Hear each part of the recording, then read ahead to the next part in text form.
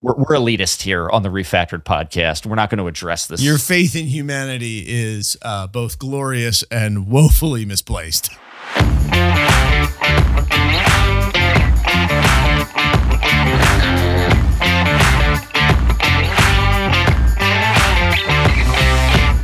Welcome back to the Refactor Podcast, the show where we try and help ourselves and you suck just a little bit less each day. My name is Frank Cole.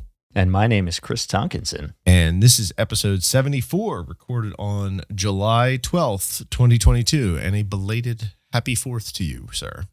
Happy Independence Day. As you can see, as our listeners can clearly see on this audio format, I have set my background as the first image from the James Webb Telescope because it's friggin' awesome. I don't know if you've seen this. I don't know if anybody in our audience is geeking out as hard as I am over this. But this is some seriously cool-ish, and I am jazzed. Okay, I did not realize you were you were much of the astronomer. Do you have the do you pull the telescope out in the summer? Pull the telescope out. Look at with a convex lens. No, I'm a huge not as big on astronomy historically, although my son seems to have an interest, so I may get a little more into it. I'm just a huge physics nerd, and I think cosmology and astrophysics are just mind-bendingly awesome, and this being evidence for stuff that some smart guy said was going to happen 120 years ago. And also said that he wouldn't have the technology in his lifetime to prove some of to validate, to test some of the predictions his theory made. And in the last 10 years, we started doing some of those things. And now it's awesome. Now I'm not saying that I don't know any of the references that you just made. So for the sake of the audience, for the sake of our audience, who may not be a physics nerd, who may not have a damn clue what you just were talking about, who may not be the same astronomy nerd. Why don't you give a little background on who this dude was 120 years ago and what we started doing and what's so amazing? For the audience. Yes. So to the audience, yes, I will say one of the most notable features of the image, and we will link this in the show notes. It's like a 4K. It's a high res image. And by the way, when you see it, it's pretty. When you see it, keep in mind that the image that was taken, that you'll see linked in the show notes, for reference, all of what you see in that image is a section of the sky. I think ours put it well, about as large in your field of view as a grain of sand held at arm's length. So when you see the image, just keep that in mind. This is a really deep field shot. What I'm talking about, one of the most notable features of the image is how things seem to be curved in a weird way. Things seem to be stretched out, and that's a phenomenon called gravitational lensing. If you've ever looked across down a blacktop street or across the hood or roof of a car on a hot day, it looks like the air is wavy. That is actually the light from the things you're looking at passing through an area of heated air by the hood or the road surface. And that change in air density actually bends the light, or bends how you see the light as it comes to your eyeballs. That's why things look wavy in the summertime. What I was referencing was one of the predictions of general relativity was something called gravitational waves that there were big news articles about a couple of years ago. Basically, this idea that, gravity can have waves kind of like sound or water, like ripple through the fabric of these changes in the fabric of space-time that propagate outward in a wave-like fashion. And at the time, during his life, Einstein said, we don't have the technology to measure this. We don't have the technology sense enough to measure this, and I don't know if we ever will, but this follows from my theories. This follows from the math that I have done.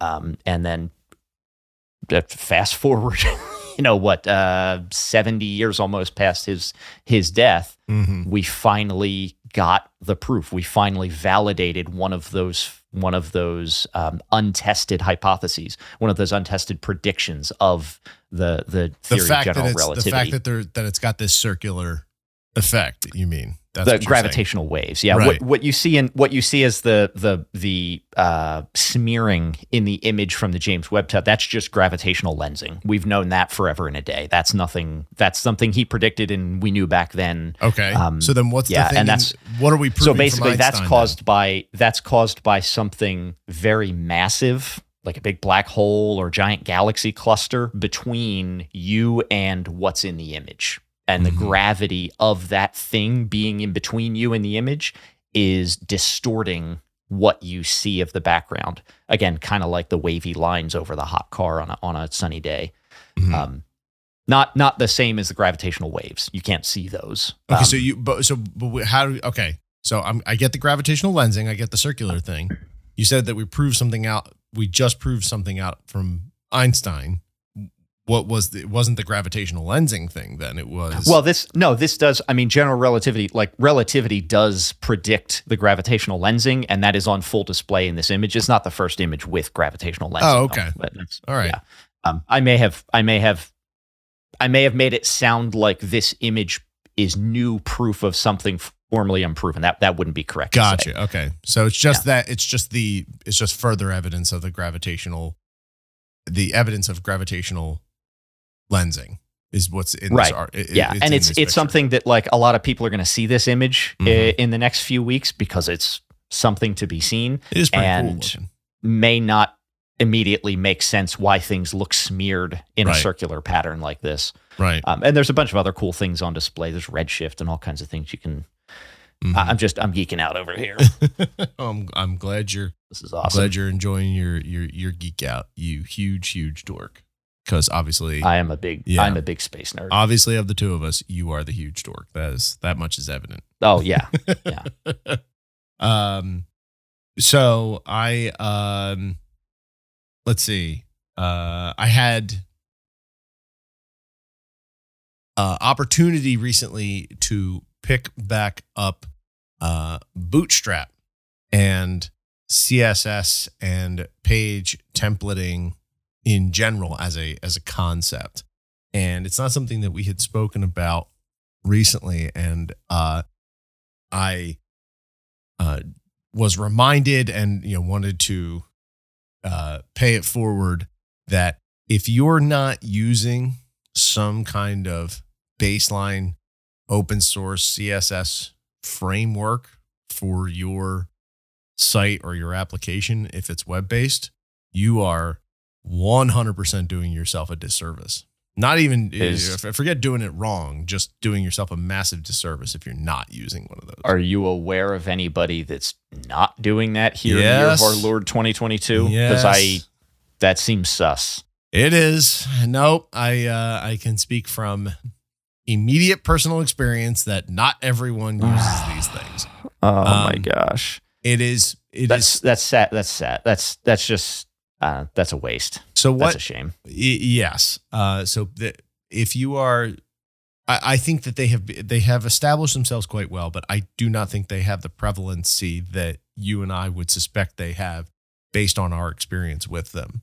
So for anyone who's rolling their own HTML or CSS or getting hand-rolled HTML or CSS from a design company or a firm that's building templates and things for you, those services, by the way, are awesome too. I'm not knocking that, but undergirding all of that, there should be, and there are available, a number of open source libraries. Bootstrap is probably the most well known, but there are literally 100 of them now, focused in different languages and different build structures and things like that are designed to give you out of the box a clean, workable slate for building your pages. They will normalize things so that appearances and layouts are consistent across browsers. Less of an issue these days since IE 11 was finally officially and completely deprecated. gods send that browser to the the browser graveyard in the sky. But there's still inconsistencies between browsers, and these frameworks will establish a baseline for you. They will give you things like grid layouts and flexbox layouts so that things stretch appropriately to fill the page, or are laid out in a nice, concise, consistent way across the page. There's all kinds of functionality that they come with, and they standardize all of the default look and feel across browsers and systems. They solve for all of the reactivity and relative sizing and all that kind of stuff, and they just give you a toolbox of stuff that you don't reinvent that wheel, man. Like, it's round enough. Just go get Bootstrap or Material or Foundation. There's a bazillion of them. Mm-hmm. Go just, if you're not, I can't imagine anybody here's listening that doesn't use those as force of habit at this point. Again, I think you are overestimating their prevalence. I think very highly of our audience. So it may be the case that. Okay, so let's have a conversation then under the assumption, not our audience, that other audience, some other audience. Right. Yeah. Right.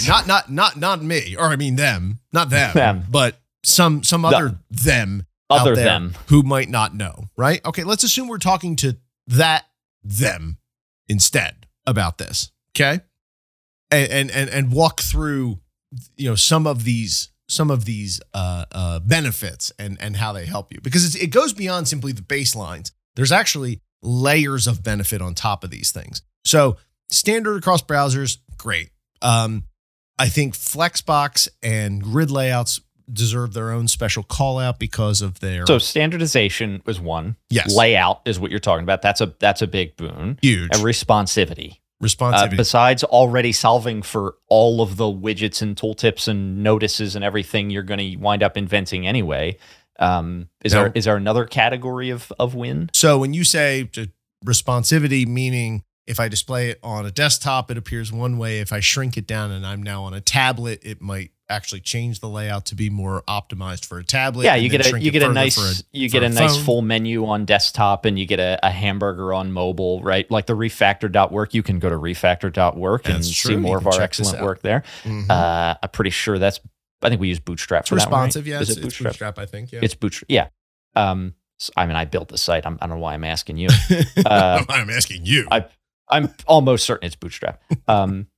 Yeah, and if you resize your browser, the page layout reacts to that. So responsivity is big, standardization is big, and then and layout. So you get grids or flex boxes or columns and all that kind of stuff that tends to be tricky. Sticky headers and footers, mm-hmm. Sticky nav it solves for. Mm-hmm. And it's a little annoying because sometimes the syntax is a little. Each one has their own flavor a little bit, just like any language. Each one, you have to learn. Yeah, each one has their own flavor of being a pain in my ass. But ultimately, it's much less a pain than hand rolling any of it. Like, you just don't do it. Don't do it. Right.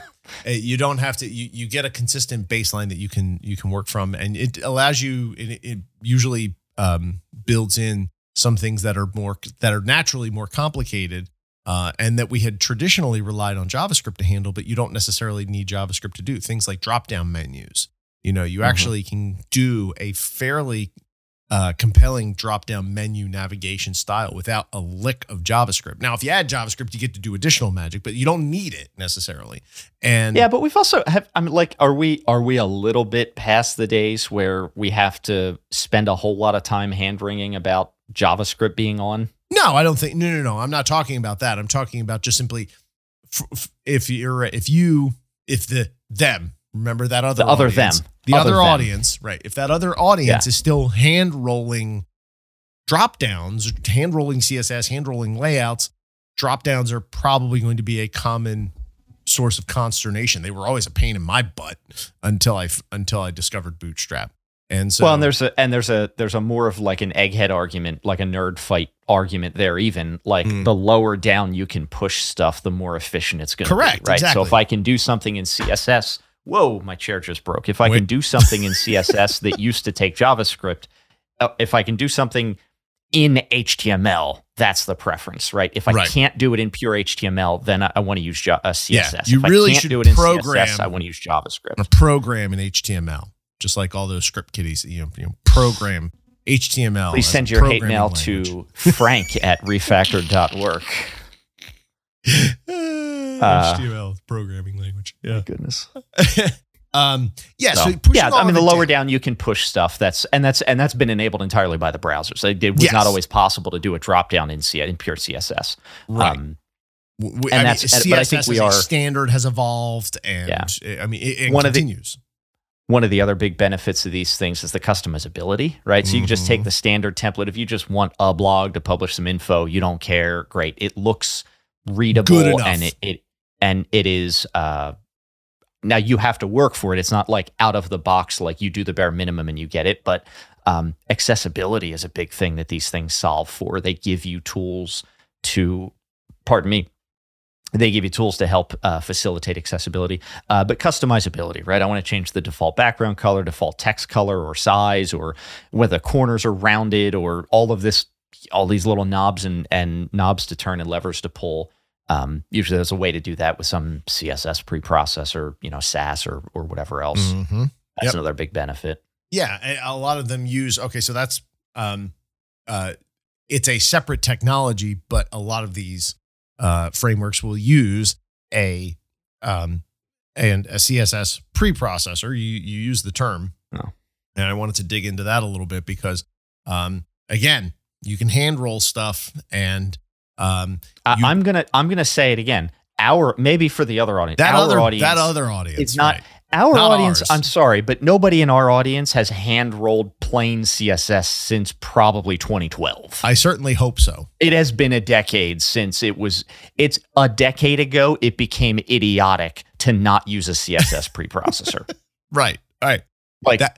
You were an idiot a decade ago if you weren't doing it. I know our audience. Not our audience. The other audience are a bunch of idiots. Right. They are a bunch of idiots, right, who are still doing it. So if you're part of that other audience, don't be an idiot. Don't be an idiot. A CSS preprocessor is a it's a less dumb way of doing CSS. It's a less dumb way of doing CSS. It's usually it looks a bit more like a true programming language. You can do things like inheritances and mix-ins. Some of them actually have. Well, that's basically all it gives you: variables and inheritance. But just that alone is huge. Now you can do some other stuff too. Yeah. But those two things alone are the foundation for completely transforming your style sheet experience. I mean, I sound like a sale. I'm going to shut up. I sound like a commercial. Sorry. So the idea. Now. So normally with CSS, when you do your declarations, you can do a nesting declaration so that you are defining a specific style, but you have to, in the style, you actually have to expound all that out. I go from, whatever my top level is, let's say it's the body, and then I go into a div with a specific class or ID, and then I go to another div underneath of it, and I spell all that out. Inside of these CSS preprocessors, for example, instead of spelling that out, you actually have bracketed nesting, opening and closing nesting, and then once the processor runs, it actually does that clean. I say clean in air quotes, but true CSS. It unrolls. It unrolls. Yeah. Right. Yeah. And so you don't have to spell all that out over and over and over again for every single one of your declarations. You just open for everything underneath of this bracket or underneath of this specific element. Here's all the styles that are going to fit, and it's much faster. You don't repeat yourself. I define my font styles once. I define my colors once. I define all that stuff. Yeah, it allows you to more effectively maintain a single source of truth. Yep. Now, which I mean, and then some of them to help facilitate that will actually include some processing logic, mathematical logic, especially for things like padding and margins, and you can get you can define your normal font And then you can define a bold class that's font size times 2, or whatever you want to Exactly. do. There's cool stuff like that. Yeah. Right. Or if you're doing your reactiveness, if you want the margin to you want the margin to change as you go down in your responsiveness to smaller sizes, you can shrink it by a certain percentage. But Frank, but then I can't just write the CSS and push it to my website. Right. Yeah. Okay. It does. It takes more tooling, right? There's tool creep in this. So if you're going to use a CSS preprocessor, this stuff's not magic, people, right? You've got to have the toolkit locally. So you're going to have some program that you can run, some CLI program, or maybe the fancy kids have an IDE plugin that will take, a SAS file and convert it to C. You need something to actually transpile that into actual CSS to be deployed. But again, for the last decade, you've also been minimizing your assets and optimizing. Right. So you already have a toolkit in place to minify your CSS, maybe even gzip it, right? You're already doing these things. This just becomes another step in the pipeline. And they run, actually, for the CSS ones, like super fast. Like they do not add. Fast. You're not the, what is the XKCD? It's an older one now. It's an older meme, but it checks out. It's an older code, sir, but it checks out. The one where they're sword fighting on their chairs with like toilet paper rolls, and then the boss comes out like, "What are you guys doing?" Like, "Oh, we're waiting for it to compile." He's like, "Oh, okay, carry on." So it doesn't add headache to your deployment process or anything. It's not really headache quick. that shouldn't already be there. Right. Again, you've already got a pipeline in place. Yeah. You should. Right. Most of them are My built God, in. that other audience is so dumb. Oh my gosh, such a dumb other audience. And the most common CSS precompiler is SAS these days. That seems to be the one that's SAS winning out. won.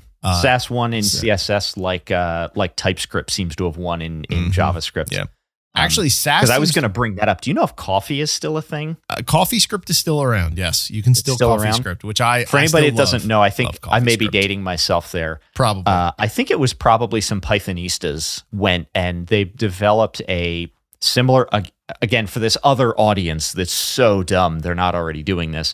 You can do the same thing with JavaScript that we're talking about with CSS, right? Use a precompiler. It's really a transpiler, but essentially it allows you to write JavaScript at sort of a higher level, or abstract some of the things about JavaScript that make it JavaScript and make it the thing that we all hate. And CoffeeScript was one of these, right? So TypeScript, a lot of our audience will be familiar. The other audience won't, but our audience will be familiar with TypeScript. It adds classes and typing to JavaScript and makes it generally a little less awful to deal with because nobody wants to deal with it. CoffeeScript was similar. I think it did add classes and things like this, but CoffeeScript was the brainchild of some Pythonistas or somebody of that ilk because it was like white space indent sensitive. Yeah. But it was so... It was really well It was done. just so clean, so concise, so artisanal almost. It was just a beautiful product. Right. But support has really fallen by the wayside. I don't know if it's support, but I think that just adoption seems to be centralizing around TypeScript. And CoffeeScript was really nice because it just, with the white space sensitiveness, you were able to get rid of all of the Chrome. You would get rid of ending so many brackets and parentheses, and Coffee braces. would eliminate like 80% of those. It was great. Yeah. And so you just looked at code. It was very simple. Python, Ruby, it writes in a very similar fashion. Ruby's junked up with all these begin, end, do. True. I do not like the begin, end. I actually toyed around with this. There was a season I spent like a weekend toying around with making basically like CoffeeScript, but for Ruby. I still think that's a good idea. I still think that's a really good idea. It could be so beautiful for me. I mean, Ruby is so close to that. Like, it doesn't have the white space sensitiveness. All you would need to do is add that white space sensitive and do something about begin and end, and it would be. Well, I mean, that's the same thing. Those are like the parser needs those tokens. You replace those with the white space. Yeah, I know. But technically, what I'm saying is, Ruby. Technically, you're wrong. Anywhere that you use, I'm not sure if it's 100%. I'll say almost anywhere that you use begin and end to open and close nesting in Ruby, you can actually replace the begin and the end with curly braces. And so, Ew. yeah. Is anybody doing this? I mean, you can. That's what I'm saying. You can Yikes. do it. Yeah. I mean, in a one-liner, when you collapse, like let's say you do a map, right? And you can do a do end, or you can use on a one line, you can do curly braces. That we do all the time. Yeah. But most begin and ends, you can actually swap out the yeah. But it's not, but they're not, it's not 100%. That would not be considered. They're not that would synonymous. not be considered. They're not synonymous. Right. There is still a difference in terms of precedent and hierarchy. And I don't think you can replace all of them, but they're not, it's a Venn diagram. And the point is, it's still an explicit token which demarks statements in the parser, and so I think Ruby would be just and I actually typed out I took a couple of production files and hand translate what would this look like or what could this look like, and it was so beautiful, Frank. So a tear came to my eye. Maybe I heckin' love Ruby, but I love just coffee was like a. Coffee is definitely still around. You can still use it. I was looking at it for some pet projects, and you can definitely these days I'd probably have to use in good faith. I'd have to go to TypeScript, right? The support is there, the community's there, typing is a thing. By the way, can we take a tangent? We're way off of what this whole thing wanted to talk about. I don't actually care what you wanted to talk about. It's sure. That's where I'm going with you this. Never do. That's fine. I don't have feelings. It's okay. The world. The same people, right? These are the front end people, the people that are all hopped up on their front end lifestyle. Okay. You're talking these. You're talking about these froofy, not in our front end devs. The front end devs, these froofies, they like to sit with the French presses. The French presses, exactly. They sit at the Starbucks coffee shop. I'm sorry, actually, French press. I don't know if you know this or not. Passé. Now it's about pour overs. Oh, yeah, yeah. The pour over. That's the okay. Well. You're probably closer to this audience than I am, because I have no idea what that even is. So, good for you. Okay. Another sidebar, if you would, please. I need to start. I actually need to start. I need to actually start nesting and bracing out our thing so that I can unwind it at the end. So, but go ahead. I didn't know this. This is going to be totally. This is. I am not going to come out looking. Good. Probably after I tell you this story. I'll be honest, you never do, but go ahead. It's fine. I am I'm not old, but I get older every day. White guy from the Northeast. So take from that what you will. I went to California with my wife a few years ago. Okay. This was actually 6 years ago now. Isn't it funny how that all just right? I thought it was it was just yesterday. Oh, it was just 2, 4, 6 years ago. Okay, yeah. So we go to California and we find a coffee shop, and I'm like, just give me a coffee. I got off an early flight. Just give me a coffee. And he says, oh, do you want a pour over or something else? And whatever. I was like, dude, I just want a coffee. Just give me a coffee. Give me a coffee. And he's like, a pour over? Fine, whatever. Great. Look, if it's got caffeine, give it to me. I don't care. Here's your money. Shut up. He then, it's actually you take like a mug or something, and there's a little contraption that holds a coffee filter. You put the coffee in the filter, and you literally pour the hot water over the grounds in the filter directly into the mug. Huh? Which, to my mind, a machine can do. Isn't that right? That's what the coffee machine does. And then I wouldn't have had to wait. No. I am angry. I have traveled east to west. I'm tired. There was a fat guy in the seat next to me on the flight. I just want my damn coffee. And now I've got to wait 5 minutes for him to boil the water and then pour it over. I'm like, a machine can literally do your job at this point. I was so incensed. And somewhat fairly incensed. Somewhat. This whole organic homegrown trend has now collapsed in on itself like a Mobius strip. Like, we have reached the end and come back around because we are now doing the crap that we invented the machine to do the crap for in the first place. Like, you're not actually adding or removing anything. You're just overcomplicating what was already established like this is ridiculous. And this was, by the way, like this is ridiculous. And this was, by the way, my experience may have been tainted because this was the same experience where I just asked for a bagel with cream cheese and he handed me a whole cold bagel and a cup of cream cheese. And then when I looked at him, Some assembly WTF, required. bro, he points over to the other side of the coffee shop where I have to slice it. I have to put it through the toaster and I got to put the cream cheese But on you it. get to do it yourself. I was like, it's very we organic, picked the very wrong natural. cafe. Yeah. We picked the wrong. We were both like in a, anyway. You went to So Woke let's Cafe. unwind. Let's Yeah. unwind the pour over. All right, so thing, that's cool. right? I actually We're had back. a list. Back to front end devs. We're back with our French press in Ruby land, Right, our where front I end devs experimented sitting with in a the white coffee space shop. sensitive. Yes, Yeah. working off their MacBook Air. Nothing else but Right. a MacBook Air. It has to be the smallest, most minute laptop possible. They need No, to be actually, working from very minimalist. You want a Pro to get that M1 goodness. Well, yeah, you know actually, what I I'm think saying. the M2 is in the new Air, I think. So maybe you're right. Anyway, what is interesting to me, the same crowd that's hyped up on TypeScript because of what it provides. Now, what does it provide, Frank? It provides structure and it provides surety. What TypeScript gives you is types. Mhm. So that you know when you compile and test your programs, you know how they're going to run. You know what they expect and where it's going to be. You know what fields exist in what objects at what times and what data you can get out of those. Mhm. This is the same group that's still got hard-ons for NoSQL. What I don't understand is why structure and typing are good in your browser, but not on your database. And I have talked to people. I don't understand it. They come up with these arguments. I don't know if you've gotten into this with anybody. I don't understand because the arguments they make. Oh no, NoSQL is because you just throw data in there. I'm like, why aren't you using Why are you using TypeScript? You make a JavaScript object, and you just throw data in there. What makes that different?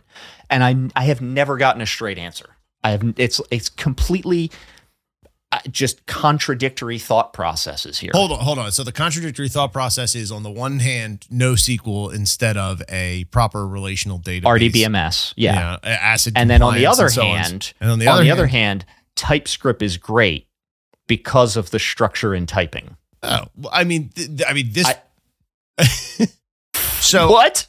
well, I think I think it actually makes a little more sense than it first realized, because if you're a pure front end person, what are you doing? You are getting a feed of JSON, document stuff from the back end. Like all your data just comes in these JSON objects, right? And so the notion of actual data relation is a little foreign. I mean, you're not even you don't get that with the data that you get now. And so NoSQL solutions that just Well, no, we're pump clearly in and talking pump about out. folks. I mean, we're clearly talking about folks that have a foot in both camps, right? So it's full stack to some degree. Oh, Talking you're about somebody you're that- saying front end now. You Right. said front end, so I was thinking front Well, end. okay. Right, but the advocacy is there for the NoSQL databases, but Yeah, the I mean, more there are- structured front there are- end code. And I'm sitting here like, aren't types good everywhere? Question. Now I'm like like C++ is my native tongue. Like Yeah. that's the first real big boy language I learned here. So like Right. maybe I'm coming in with a sour take, but it seems to me that if types are good in one part of your system, you might want them everywhere. Why wouldn't they be good elsewhere? No, you've got you make a valid point, and so why would you be so diehard on NoSQL, which actually issues types and relations and proper, positioning in favor of And I this saw one? a TypeScript guy does on that Twitter for the you. other day complaining like, oh yeah, Ruby. Somebody said, oh, Ruby's back again because Never of left, whatever but reason. okay. And somebody else said, well, Ruby never left. And somebody said, wake me up when there's types or something. Like, okay, that's a valid argument. You don't want to use Ruby because it's a loosely typed like. We can have an intellectual conversation about this. But I've heard other people bash Python and Ruby and so forth because they're not strongly typed, who are like, yay, Mongo. And I'm like, I just don't, I don't know. Maybe I'm missing something. Yeah, why I've never put, just to be cards on the table for our other audience. No, wait, we're talking to our audience. Cards on the table. I've never put like a Mongo into production. Like Yeah. I've played with these systems. I've never put one into production. I've never had to deal with the maintenance. So, there's a little bit of speaking out of turn here. But I don't think I'm wrong. I don't think you are. I mean, you're making a valid point about the the dichotomy between strongly typed JavaScript versus very loosely unrelated data in your document store. I think part of it comes back to speed. But if you're not classically trained in databases, I think this actually might be an evolution thing. If you don't actually get hands-on direct experience using relational data in an application, it's hard to see the benefit until you hit the pain. Because you can do, in theory, you can do all the same things you do with a relational database. You can do with a NoSQL setup. You can have foreign keys, and you can look that stuff up, and you can do maps, and you can do map reduce, and you can have all that same functionality. The catch is, instead of the relational database having the foundations of this, just innately built in, you have to do it yourself in your logic. Like, you can't build a query that understands these restrictions and just, sort of spits it out for you. Instead, you have to request the data, and then you have to map it yourself, which to the other audience here probably might feel more initially accessible, because you don't have to learn SQL, and you don't have to learn their structures and strictures of SQL. So I think there's a lower barrier to entry, similar to the way that, everyone hates on PHP because it's so ugly and flexible and things like that. And yeah, well, it still, I don't know if it does anymore, but at one point was running nearly the entire internet because of that low barrier accessibility. I wonder if it's something like that. Well, I mean, people still hate PHP, rightfully so, because it's a crap language. Like, I don't think we need to go into that again. Yeah, PHP I'm not sucks. doing it again. It doesn't suck completely. Yeah, it does. No, the document stores definitely have a place, because there are absolutely times where your traditional RDBMS is not going to cut it. And the reason that, the shift you make is, okay, where are you going to do your joins, right? And that's really the core issue. Yeah. Where are you going to do your joins? That's a great way to put it. If I can really oversimplify it. And so you do them in the database with SQL Server, with MySQL, with Postgres, or you do them in your application logic if you're using a Mongo or something, right?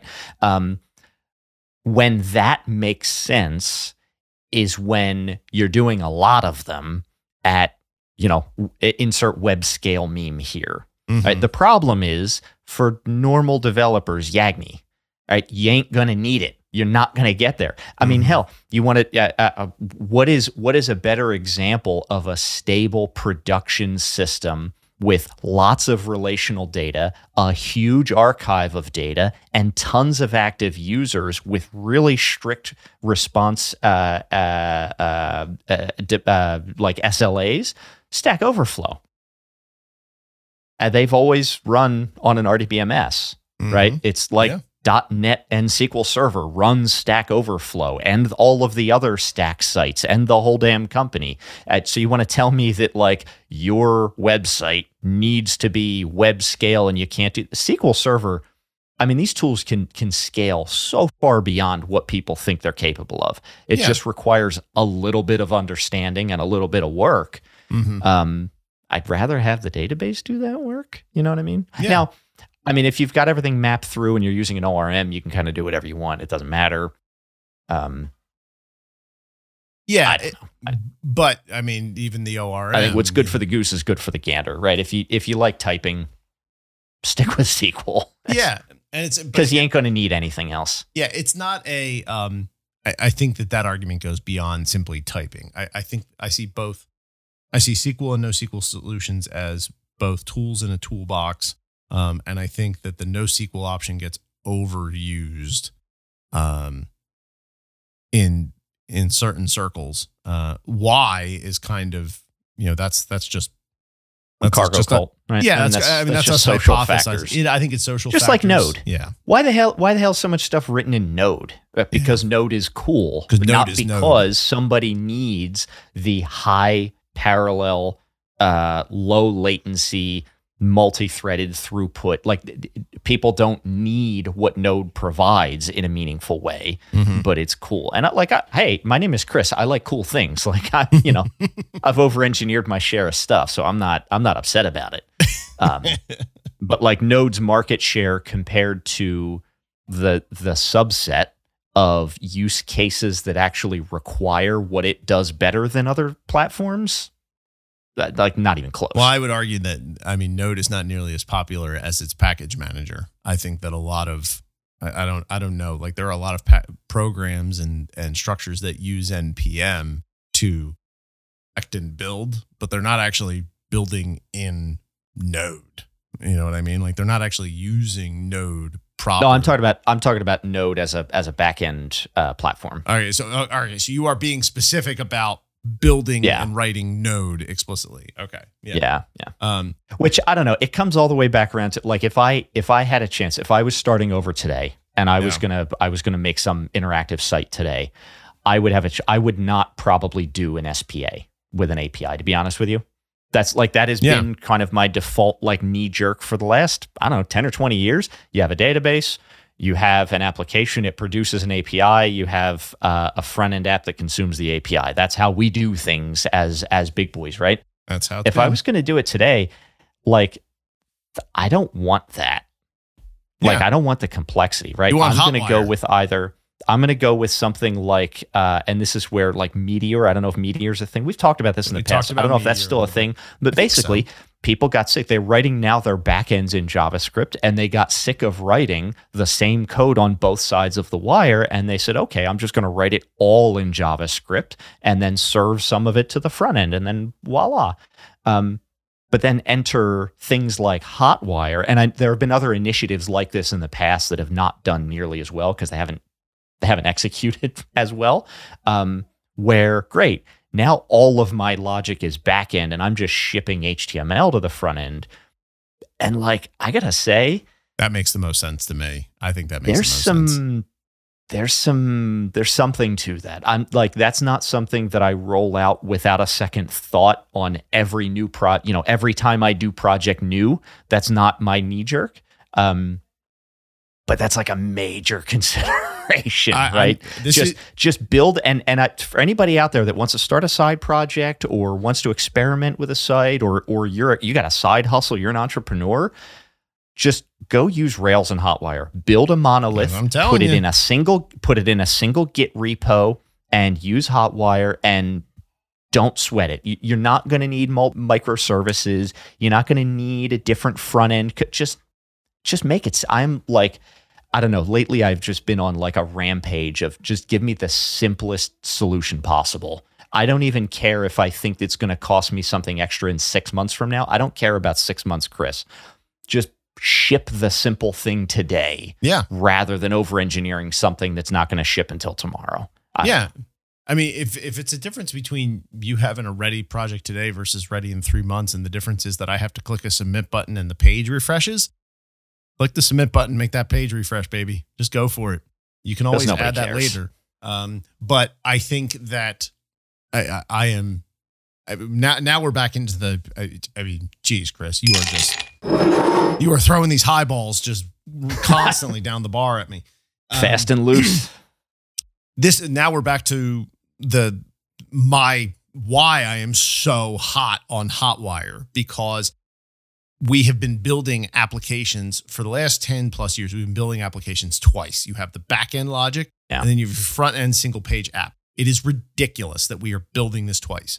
So let's build it once in one place and then have the front end simply display what the back end is doing. That is the proper allocation of responsibility. That is taking into account the proper location of things. You're not putting a bunch of work on the front end where it doesn't belong. It's just Which was part of the calculation and part of why, back to one of the previous points, part of why Node became such a thing so quickly and so pervasively, because the front end applications are harder to write. These SPAs, they are harder to write than the back end logic. The user interface is the hardest part of the system. And so these people said, okay, where am I spending most of my time? 80% of it's in the front end. So can I reuse that code to implement the back end and save myself some hassle? And I get where that comes. Like, it comes from a good place, and it's some pretty slick engineering when it's done right. But it's JavaScript. Yeah. I would rather say, look, we're just going to have a simpler front end experience. Because if you look at a reasonable site today, like a reasonably modern, well implemented site today versus 10 or 15 years ago, doesn't look that different. Most of them, they have forms, they have buttons, they display text. The interface itself has not changed so dramatically in that time. There are certain cases where you need some advanced functionality. There's some things possible now that weren't then. I'm not saying otherwise. But the overwhelming majority of pages written and authored are functionally not different than they were before we had all this garbage. And so that's where, like, the appeal of Hotwire, I've been looking at it a little more and looking at other similar ways to solve the problem. It's been kind of eating at the back of my brain. It makes a lot of sense. It makes so much sense. It does. It makes all the sense in the world. All right. So backing up, CSS preprocessor, get one. It's included in these frameworks like Bootstrap, which is where we started. They will also. Do you have any more sidebars before I bring us back to the? Well, no, Java, like TypeScript was the get the CSS preprocessor, get the JavaScript preprocessor, whether that's Babel or TypeScript or whatever you want to do. Yeah. Those should already be part of your build pipeline. JavaScript ones are a little slower than CSS, but still, you're not going to wind up. It's bigger. It's more complicated logic. You're not going to wind up sword fighting your colleagues, right, while it compiles. Unfortunately. And then I think the ultimate extension of that we just kind of covered a little bit, which is just use a damn framework in the first place. I don't think even the other audience is not using a web framework. But as I just said, I am quite confident there is another audience out there that has not used any of these frameworks. No, I refuse. I think I'm drawing the line. If there's an audience that's out there hand rolling how to render pages and hand rolling their authentication flow and hand rolling their ORMs, like, we're not going to talk to them. We're above that. We're elitist here on the Refactored podcast. We're not going to address this. Your faith in humanity is both glorious and woefully misplaced. I'm not going to spend my time here in this particular sand grain of the galaxy talking to those swine. I love stealing stuff. That's really what it comes down to. And I love not having to work for really pleasant design. Right? Having something out of the box that just looks good enough or just looks nice, and then I can tweak it to make it look on brand. Is beautiful, but it actually goes beyond that. If you use lay it on me. So if you use the frameworks for just that, you're golden, right? Like that's still plenty of win. On top of that, though, once you have these frameworks and you're used to working with them, and you realize how fast you can put a page together, how quickly you can wireframe a page together.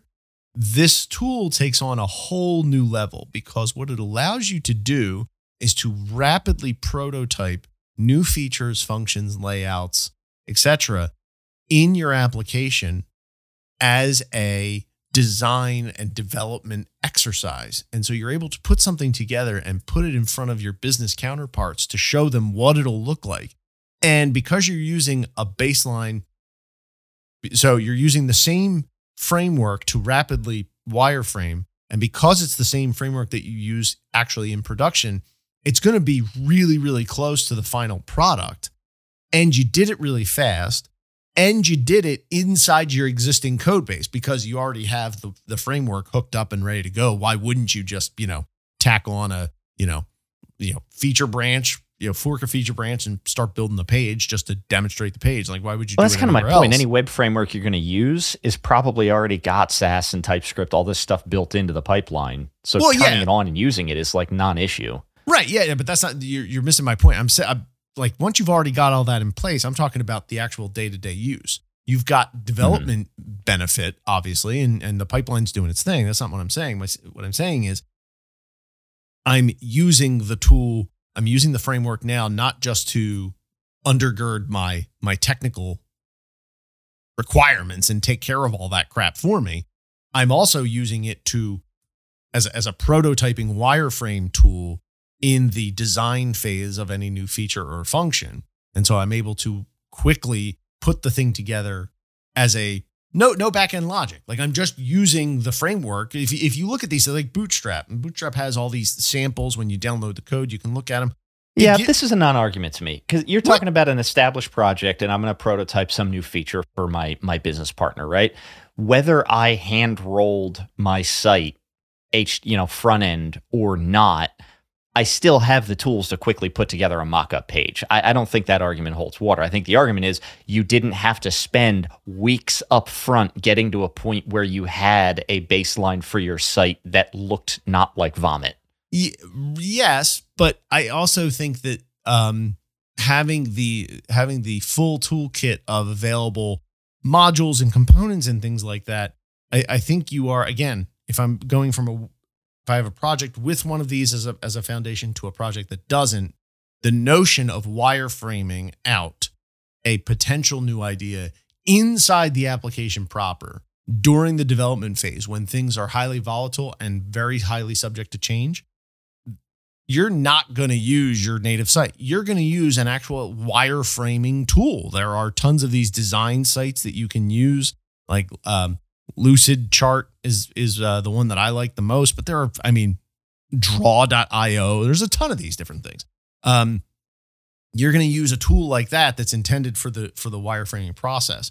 But if you've got one of these frameworks at the foundation, you can use it to actually do the wireframe directly. But that's not what wireframing means. Like, if you try to have like a pixel perfect rendering of your thing, that's not a wireframe. Wireframe like explicitly avoids any sense of style for like information architecture and page placement. Well, so we're getting into the philosophical end of this, and I think you're not wrong. I don't disagree with you. I think it depends on situation and audience. If I'm building a new feature or function inside of an established application, it's going to fit the style of that site, and so the notion of actively removing. But again, even if because I have hand-rolled front-end frameworks like this before, I think we all, well, maybe we all haven't, but no, I was dumb enough to do it once upon a yesteryear. I did too. Yep. And it was still quick and easy to make them. I don't see what your point. Like, it was still easy to make a new page with a mockup. That's why you have the framework, so that new pages are easy. But so I'm not sure what there's nuance in what you're saying. I'm not sure where it is. Maybe I'm talking too much to that other audience. I'm looking past the immediate technical benefits to the less well-defined and less obvious business and design benefits that you can use this thing to put something together rather quickly. And have it be, because you're using the underpinning tech, have it be very close to finished product without and still be able to absorb any volatility. You're talking about the changes. upfront. You're not talking about a prototype of a new feature to an existing app. You're talking about a new app. I'm talking about either. I think that that's because that's where my pushback is. If you're talking about the new app, then yeah, what you're saying is maybe the only and biggest, like, if you really had to boil down the list for a new app, that's huge. It. I don't have to spend 3 months reinventing all that crap. And I'm sold, right? But again, once you have an established app, prototyping something new is going to be fast with or without the Bootstrap, right? Because you would have had to have reinvented that along the way. Okay, so there's our distinction. I'm saying, remember, we're talking to that other audience who is not using this now. And what I am saying is, without this framework in place, this rapid prototyping of an established application. Okay. Doing rapid prototyping without the framework in an established app can be, not always, but can be very hard. That can be a significant lift to the point where you won't do that. You would rather, because it's faster and easier, do it outside. And it could be a whiteboard. It could be one of these online wireframe apps, but you're doing that because the difficulty curve is lower there than it would be inside. And so I'm just further reinforcing that with these with these frameworks, that bar goes way down and you're actually able to move your prototyping inside the native app, no matter how far afield this new feature or function may be, because you have everything right there. Yeah. So you're not wrong. I mean, like, I'm not disagreeing with you. Like, you're right. Like, if I'm building a new app, like the payoff there is huge, right? It's ginormous. It's ginormous, right? If I'm doing a new feature for an established app with or without the framework, like, there's less. Because, like, if I there's put already a title, something there, like, if I make a title and a form with an input and a button, mm-hmm. like, I've already got baseline styles that make that look like the rest of the app. Yeah. So I think what you're saying, though, is that, like, to start off, if you're building a new app, you may only use like 30% of what Bootstrap has to offer. If you're demoing a new feature, you may need to pull from the deeper toolbox that Bootstrap has to offer, rather than at that time having to implement some. Correct. So if that's what you're talking about, then I would agree with that. Yeah. So you see what I'm saying? So I'm going to reflect it back to you just to make sure that you and I and the other audience, let's say your site didn't have a drop-down menu or a progress bar or an image gallery. Like, that's part of your new feature. You get to pull that off the shelf. Rather than hand roll. Exactly right. Yeah. So, like, all of that stuff is right outside the box, as opposed to my hand roll. If I hand roll the first 30% and now I need something in the other 70, I have to hand roll that. And you don't need to do that. It's all there. Literally these frameworks have now matured to the point. Again, you mentioned 2012. I think even that is probably being a little on the conservative side. I mean, Bootstrap's been around, I think, longer than that. They cover every conceivable scenario, every realistic, commonly available scenario. You're going to find the components you need to put something together inside these frameworks. And so you have everything you need. All you got to do is just plop it on the page and you're off to the races. And that design, that effort of doing it inside of your existing site, inside the existing frameworks, is great on a business side for them to really visualize what it will look like in the confines of your application. And it helps facilitate the conversation in a way that non-native wireframing tools cannot. Now, that's notwithstanding what you said about how wireframing is designed to actually focus in on the flow and the elements and actually remove branding and things like that. That is true. That is absolutely true. But if that's not a concern, we've got an established brand. We have an established site. We're not doing a refresh. We're just adding this thing. Well, are you wireframing? Are you prototyping? Yeah. That's where I think, when you move to that. That's a fair distinction. Yeah. Okay. Yeah. So wireframing versus prototyping, I guess, is a fair distinction there. Sure. Would you be amenable to like a hard gear shift before we get out of here? I am. Yes. I covered everything. Go get Bootstrap. That's my pick. Go get that, or any of the others. I'll link a massive list of, like, I think it's 50 of them that I found. Yeah, seriously. I didn't even know that there were that many of these things out there. We are not going to list 50. No, I'm going to give you the link that'll list 50, and you can check that out yourself on your own time. Yeah. Super augmented, silent, and deadly. I just might end up enjoying this. All right, hard shift, go. We got feedback, y'all. Yes. And this is a big matzo ball hanging out here. Mm-hmm. All right, now this one, by the way, this is anonymous. I think you could understand why this would be anonymous, because it sounds like something that comes from a place of emotional rage, which is like right near where I live these days. So I'm into it. So so this person went anonymous and further said, I'm just asking for a friend. Like we're like that level of removed on this thing. This is sort of what we're going for. This is Anon. This is Anon. All right, go for it, Anon. And it's not a question. It's a statement. And I think that just says enough. Okay. I have a department which I am dependent upon that is always dealing with emergencies. That's the title. Ooh. I have a department I'm dependent upon, which is always dealing with emergencies. So here's the body. Here's the message.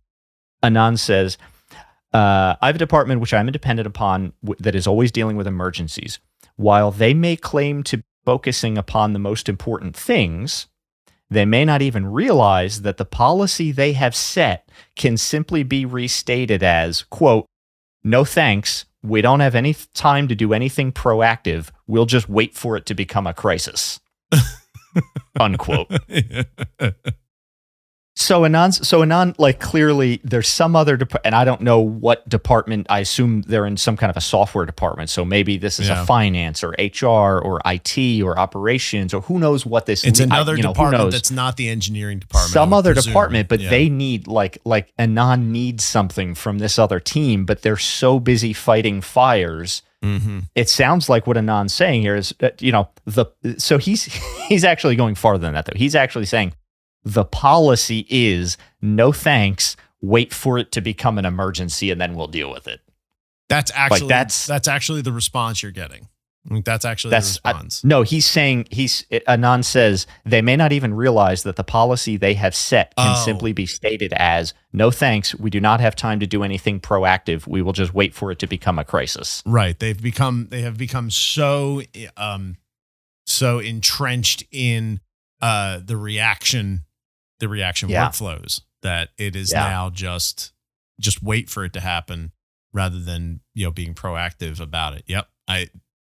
So is this just lamenting, or is there a question about how to deal with it, or that's it? That's it. That's it. That's the feedback. I think so what I would say is that it sounds like that department is spiraling. Right. Oh, yeah. So they're in crisis mode and they can't get out of it. And because they can't get out of it, they can't do anything proactive to prevent tomorrow's emergency, which guarantees tomorrow will have a new emergency. Mm-hmm.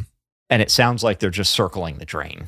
Yeah, but I will actually. The bigger question here is, how do you fix it? And you start, I think, if it's as bad as this is being described, I think you start with the leadership, and that leader has to be removed. Corrective measure. If this is so endemic and has been around for as long as it sounds like, then the leadership is the problem, and the leadership needs to be removed from the equation, because that is, that's where the buck stops with the leader, and they are allowing this to happen. A good leader for a department, is going to understand emergencies, but you're also going to put process in place to prevent that from happening, and you have to do both. Effective processes, right? I think we've all worked somewhere where the response to an incident is like, oh, we're going to put some new policy in place, and then either nobody follows it, or the policy really doesn't. The policy really doesn't answer for the thing that actually needs correcting, right? But I think you're right. Generally, like the sad thing is, I think this is a failure in leadership. Yeah, this is a leadership now, failure. 100%. Where I would get confused though is like, okay, there's another department, so where is this shared management? Like no, is this a different team with the same manager, or is this is their manager somebody other than your manager? Because at some point, the failure in leadership may be more than that, right? Like, is Anand not properly escalating the concern through his chain so that his boss can go and deal with the other leader and make sure that eyes are paid where they need to be paid? Or I'm just kind of I'm extrapolating in different directions because I don't know where Anand's coming from here. But it sounds like, to me, it sounds like they're just simply lamenting having to deal with this other department, and it's a lament for sure. And there is a ripple effect, from this. If they're always fighting fire, and you're trying to be proactive and address something early, but they only wait for it to be a problem, that means that you need to wait for it to be a problem for you, and so now that bad behavior pushes its way out, which is also Anand may need to figure out how to. I know sales and marketing and PR is kind of anti-engineering to some degree, but maybe one hint for Anon is like, figure out how to make your stuff an emergency. Yeah, there's that. Right. I mean, and I've seen that those kinds of. So I've seen where individuals on certain teams are bottlenecks for getting things processed and approved, and the way that you have to get around that is it depends on the personalities and depends on the the accepted ceremonies. Sometimes it's hammering and pestering that person endlessly day after day until they do it. Other times it is escalating to their boss after they don't do it. I mean, there's also, that's all people problems. None of that crap should be necessary. And so the fact that everything's an emergency, the fact that there's these bottlenecks, so the leadership has to change. And so, this person should do what they can to, one, insulate themselves and wall themselves off from this team as much as possible, raise the issue with the right people where appropriate, and, see what they can do to effectuate change from the outside in. But you and I both know how, that is a massive uphill climb if you don't have somebody who's listening on the other side.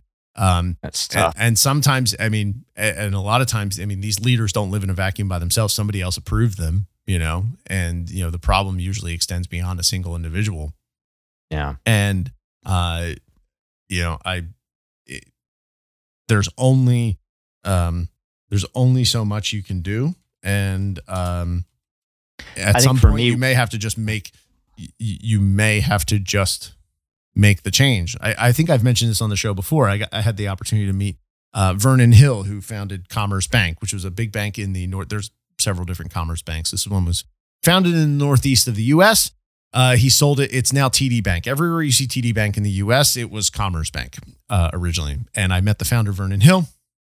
And I was having trouble with my job at one point, and I was actually very similar to this. I was trying to figure out how to navigate these kinds of waters. And he told me something has to change. And if the company doesn't change, you make the change. You being the change means you leave. Like there is just, if the situation's untenable, you just have to there's nothing you can do. You show with your feet. So I think for me, and I'm unfortunately an eternal optimist, and I say unfortunate because I actually do dislike the fact that I'm an optimist because it causes blind spots. I think for me it comes down to, do you think change is possible? If you think change is possible for the better, right? Mm-hmm. Change is always possible for the worse. If you think change for the better is possible, then figure out what that would need to be. And then start advocating for it, make some presentations, make some appeals, have some meetings, try to get people at least to agree that there exists a problem.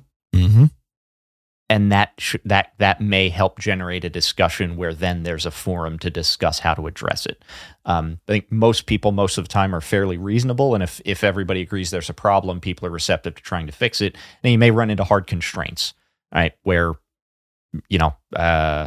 there could be reasons why it's not fat enough. Maybe you have a stubborn a BOFH boss, or maybe you have a budget control. Who knows what it is? Mm-hmm. Ultimately, though, if you think change is possible, advocate for it and be the force for good. Your team will thank you.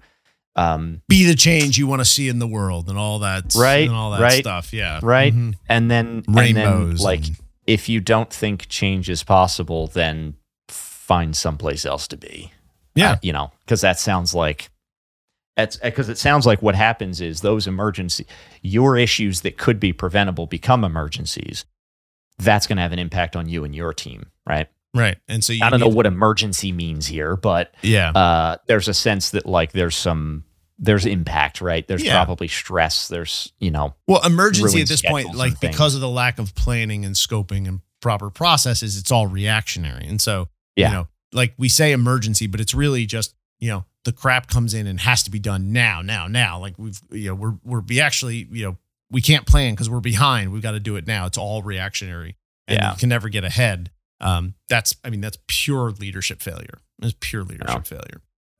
So isolate your team from it, isolate your work from it, stay away from it, make what changes you can. If it continues to be an untenable situation that has no shows no chance of changing, then you change. And Yeah. do your colleagues a huge favor as you're walking out the door. Be honest in your exit interviews. Like, companies ask for exit interviews, and a lot of times employees, I think not foolishly, not unwisely, try to paper over the actual reasons that they're leaving, because they don't want to make waves and they don't want to burn the bridge. That's very smart. Like, you don't want to do that. But there are ways of giving the feedback and keeping the relationships. And you separate the people from the situation. It's like, look, so and that's the key, right? Separate the people from the situation and the responsibilities, right? Mm-hmm. So rather than saying, well, yeah, this is always broken because John's an asshat and doesn't do what he's supposed to do, say that, X team routinely fails this responsibility, which has these knock-on impacts. And so make it dispassionate, and don't use names, use responsibilities or teams or titles, or, make it non-personal. Because really the exit interviews are typically done either by the hiring manager or HR, right? If it's your if it's your manager, they know. So, Chances you could probably are be honest with them. Chances are pretty good. Unless you're the team, right? Maybe your boss is somebody from the other audience. Who knows? Yeah. Mm-hmm. Or it's to HR directly, right? In which case, there's always a level of discretion there that you can count on. So So just be honest. I mean, plain spoken, and respectful about it, but explain, what the situation was. That stuff, unfortunately, especially in larger organizations, has a better tendency of getting things done than people sitting there. When people are voting with their feet, that's when management sits up and listens, which is unfortunate. And so if you're in management, don't freaking do that. Don't be an idiot, and, get out in front of these things and make yourself open and available to this kind of constructive feedback and nip these problems in the bud. That's well, and if management, because what's going to happen if it burns a non-out and he winds up leaving and leaves a responsible exit interview, eventually somebody else is going to get that job. They're going to burn out, right? Eventually, there's going to be like enough smoke where the organization has to understand that there's going to be fire, and if the organization's not looking to put it out, then I think it doesn't matter whether you think change is possible, right? If the organization is actively ignoring all of this smoke, get out, because it's not a healthy culture. Yeah, exactly. And a lot of times these issues don't, even when they see the smoke or when they're notified of the smoke, they won't do anything because they're not seeing actual negative consequences for it. They hear people complaining, but they see that the work is still getting done to their satisfaction, and that's good enough for them. And well, that's back to make it an emergency, right? Make it an emergency for the business. Look, if we don't address this issue, these are the cost overruns. This is the excess risk. These are the fees we had to pay. This is the downtime, translated into finance, and you will begin to get action on it. Yep. I mean, that's, you can do that too. I think it's, but if the business doesn't actually feel pain, then that's a problem too. And so the way that you get around that is don't cover, is where I was going for this. Like, don't cover for other people's failures. Yeah. Like, if a thing is going to blow up and it was somebody else's responsibility, I mean, saving a friend is one thing, but continually covering for a whole other department, screw that. Let them sit on their own failures. As a matter of course, yeah, you help you're on a team to be a team, right? That's you got to help people out, right? But what you're talking about is like a habit of continually protecting some team that doesn't deserve it. Don't do that. Yeah, definitely don't do that. Well, Anand, sorry you're in that situation. That sucks to hear. I hope it gets better, or I hope somewhere else is better. Yep. If you have you got war stories, I'd like to hear them. We'd like to hear them here on the Refactored show. So go to refactor.work. You can find links there to email us, feedback at refactor.work. You can even send us a voice recording, voice memo, and email that to us. We'll play on the show. But you can go to refactor.work for show notes, archives, recommendations, all sorts of shenanigans over there. Frank's got a web presence, hotcoals, KOEHLS.com, and I'm on the interwebs at chris.tonkinson.com. To the best of my reckoning, this has been episode 74, recorded July 12th, 2022. Thanks, Frank. Thanks, man. See you later.